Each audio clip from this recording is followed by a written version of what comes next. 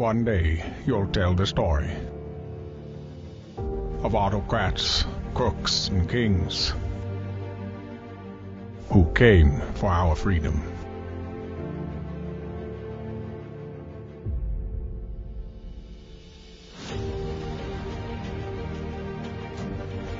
A story of citizens who stood up to tyranny and won.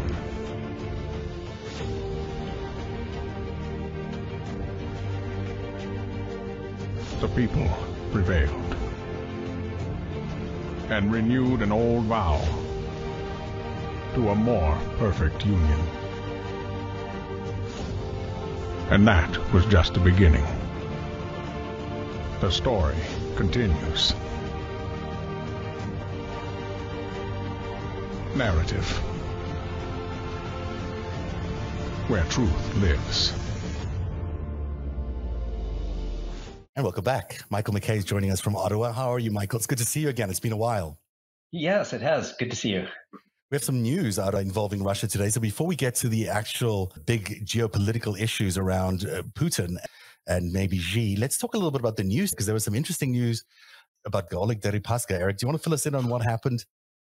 Southern District of New York unsealed charges against Russian oligarch Oleg Deripaska in a National Enquirer level mix of sanctions evasion and scandal, where he tried to, in evading sanctions and having people buy him clothing. Apparently, I think he has some favorite American Eagle t-shirts, extra large. He wanted 10-pack, and he wanted some iPhones. And he also wanted his girlfriend to give birth to his first child on American soil. So I'm reading down the indictment. We get to anchor baby number 1. And then I flip a couple pages down and I had to update the tweets because not one, count them, 2 Russian oligarch anchor babies. No, this is not his first baby. I don't think it's incorrect to say it's his first baby, because I believe he's had other babies with other mothers. He's quite a big, prolific dad, as it were. He likes to have children. He has a lot of money and a lot of options. Yeah. So because I care about these things a lot, and because I had to do the research, I try to figure out who she is.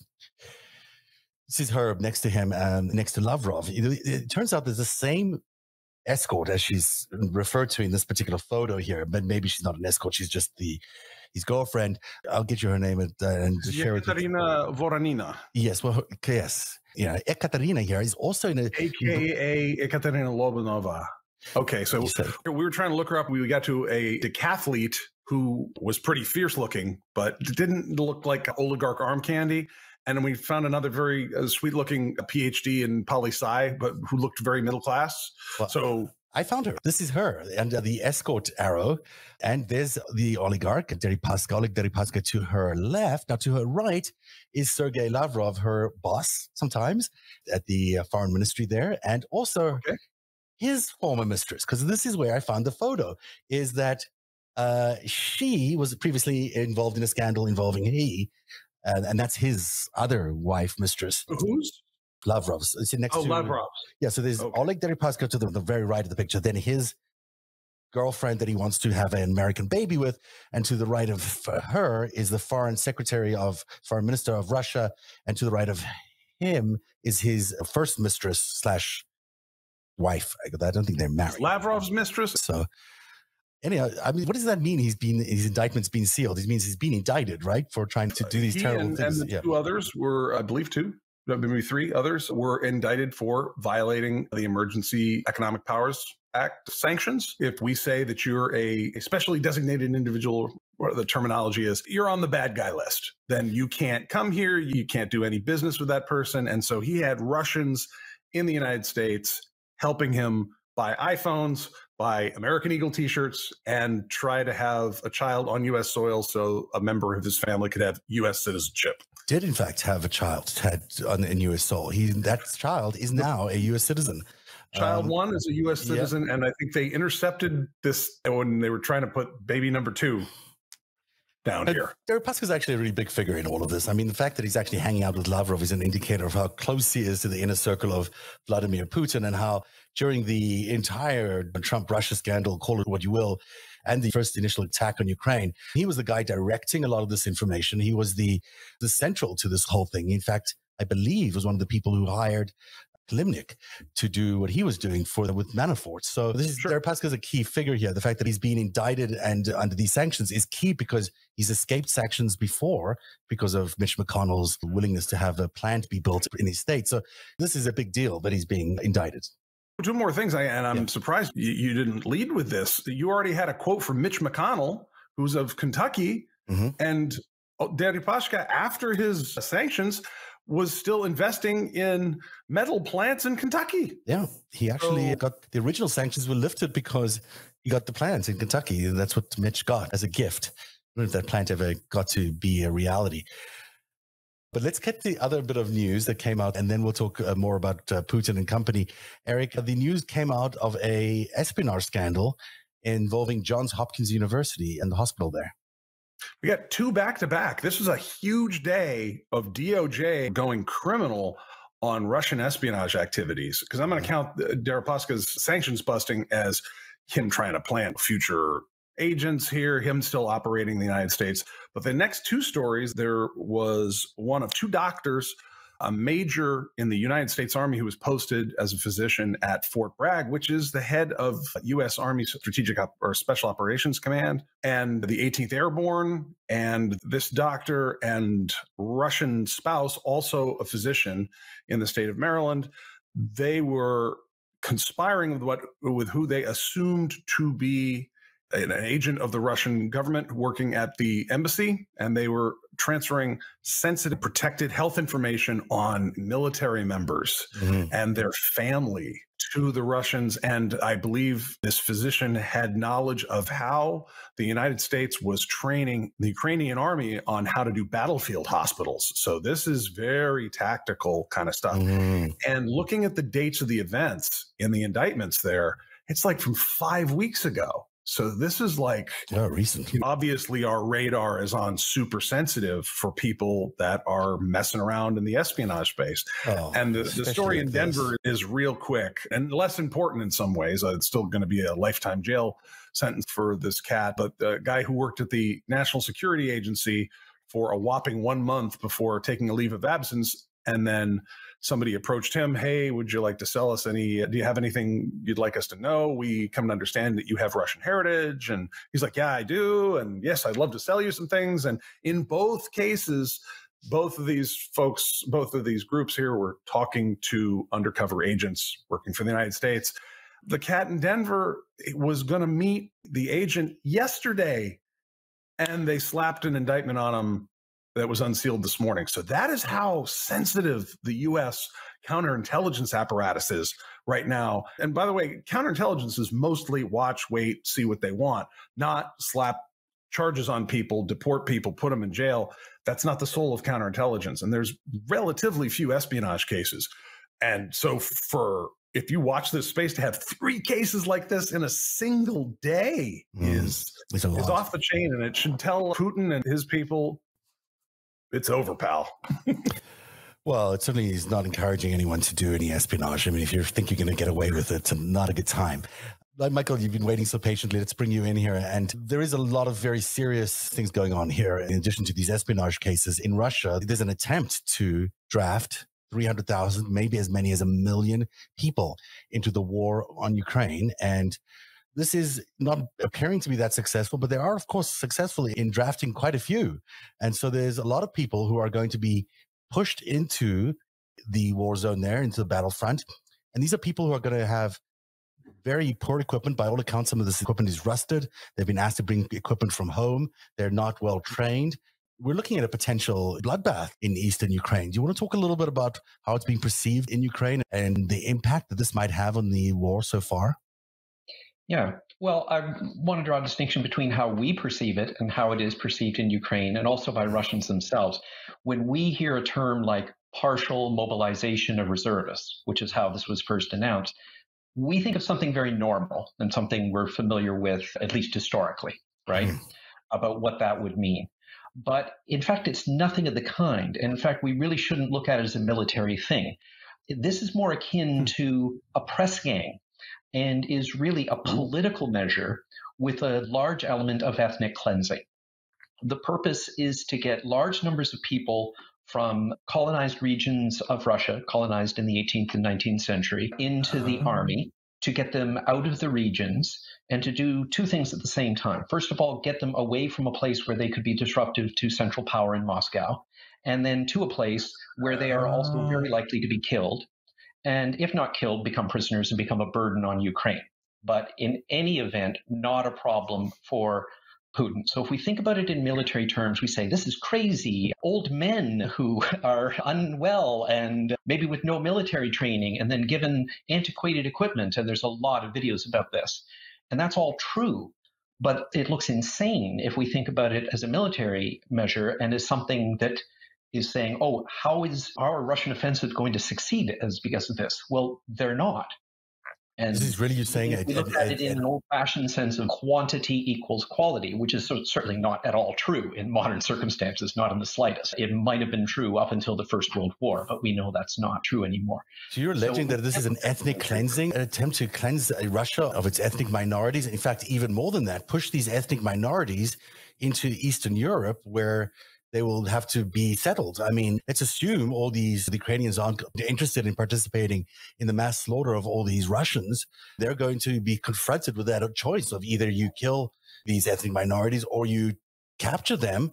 Where do you put them? I mean, where do you put these million people that show up from the ethnic minorities in Russia who are pouring over into Eastern Europe and potentially Poland and other countries? The point is that it's disruptive, it's chaotic. Mm-hmm. There's no plan here. There's no master plan at all. It's just that it is certain to lead to chaos, disruption, mass casualties, and so on. And that actually is the point.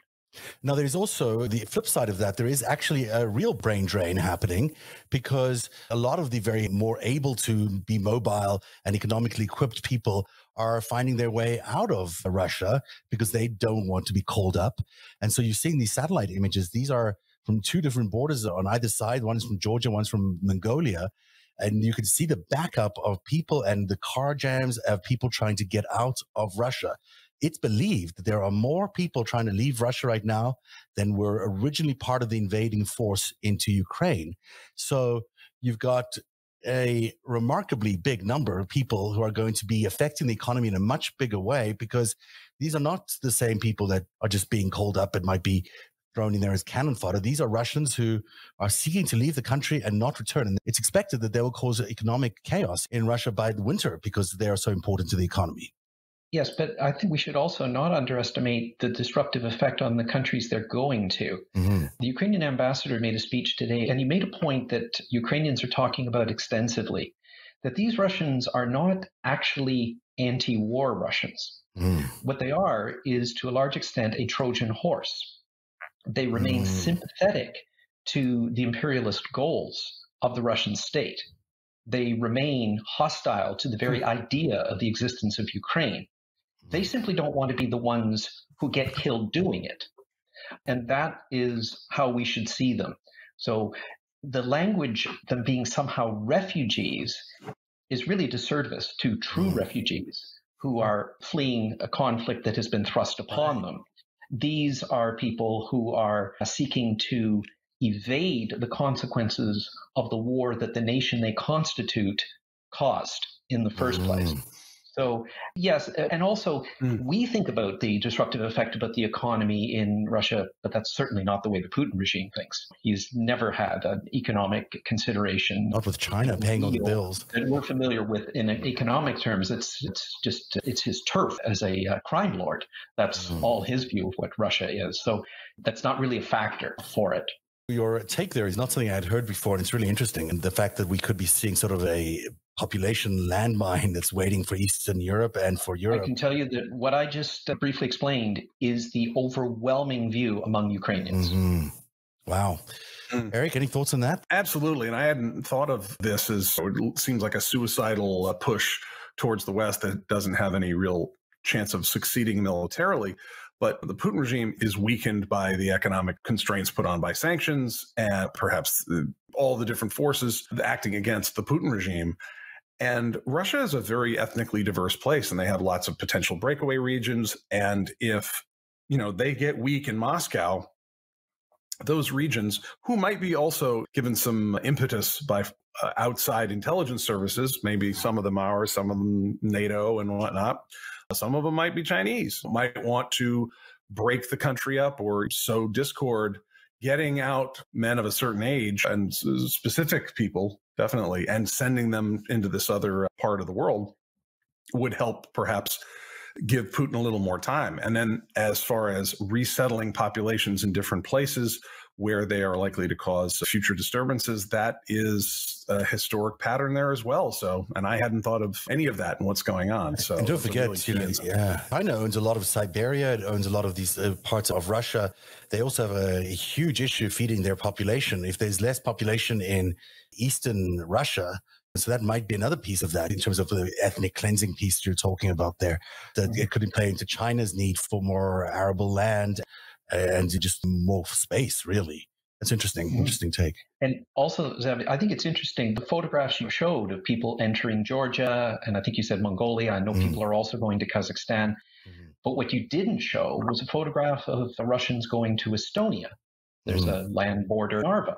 And the reason is Estonia, along with Latvia, Lithuania, Poland, and I believe the Czech Republic, have closed their borders to Russians, all of them, because they're all aware of this Trojan horse aspect of these men fleeing mobilization who are not, in fact, war resistors at all. So the other thing is, this all seemed to happen right after the meeting with Xi and Putin, where Putin was like, we understand you've got some concerns, and Xi didn't say a thing about Ukraine, which was weird, because normally that kind of language is negotiated before. We're going to say, we understand you have some concerns, and then you'll say what your concerns are.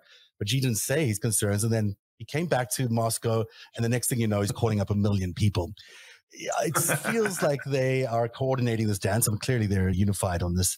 We've seen enough photographs of them together showing us how unified they are.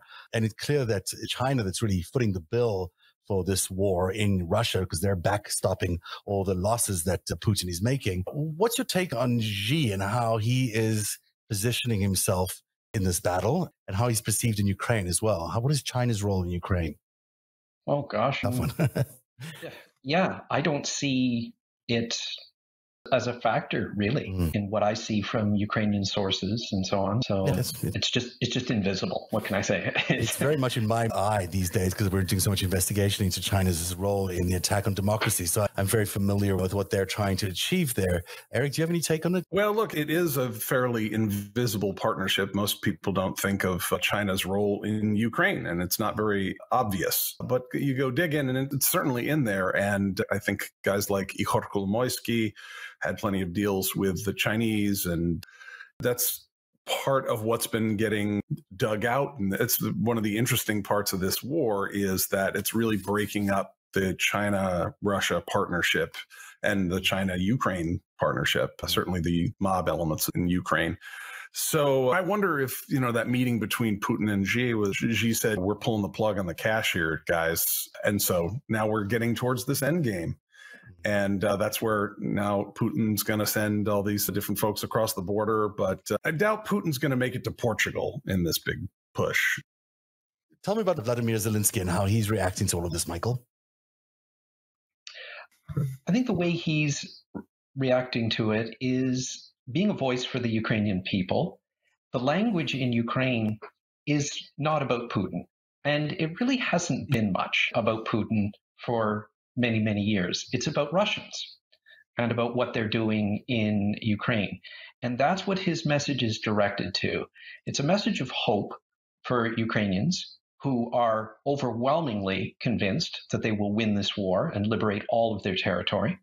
And it's a message directed at Russians, and it's a message that works at their weak spots. Messages to soldiers, things that they know in their hearts are true. You will come to Ukraine, you will be abandoned by your officers, you will be left with no resources, and if you're killed, your family will get no money. And therefore, your best option is to surrender, and there's very clear ways to do that. And then they emphasize what Russians are doing in Ukraine, which is committing genocide. And that's what his messaging is. And this galvanizes support amongst Ukrainians. And it also is a goad to Western supporters to be more forthcoming with weapons, which they have to be. And I would also say one other thing, and it's really important to his success.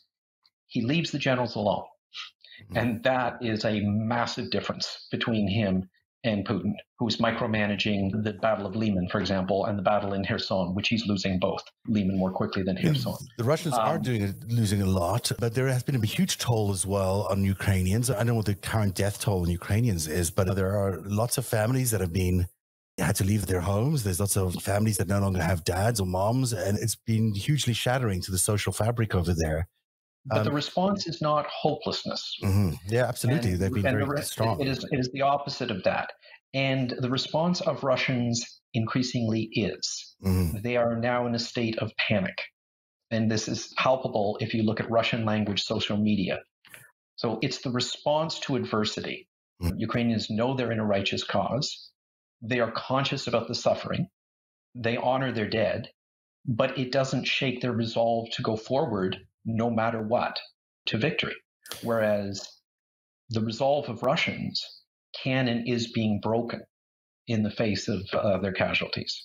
Yeah, it's kind of amazing, Eric, just a final note here, that we're seeing Russia, this supposedly great nation with this great army, falling apart. There's no other way to describe it. This is certainly not the great Russia of old.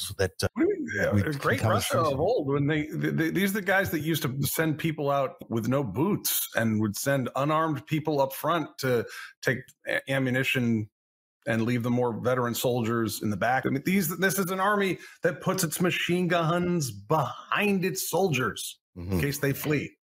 Just one quick anecdote about why Russia is going to lose. The Russian word for mobilization, mobilizatsiya, has been adjusted by one letter among Russians to be mogilizatsiya. Mogila, one letter, mogila means grave, the tomb. So you're being called up in mobilization is now mogilization. It is your funeral.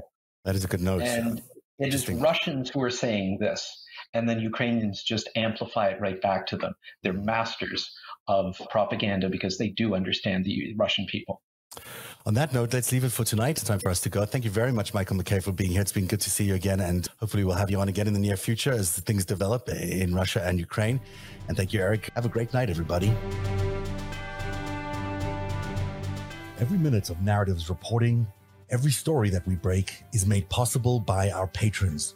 You too can become a patron by joining at patreon.com/narrative. Narrative, where truth lives.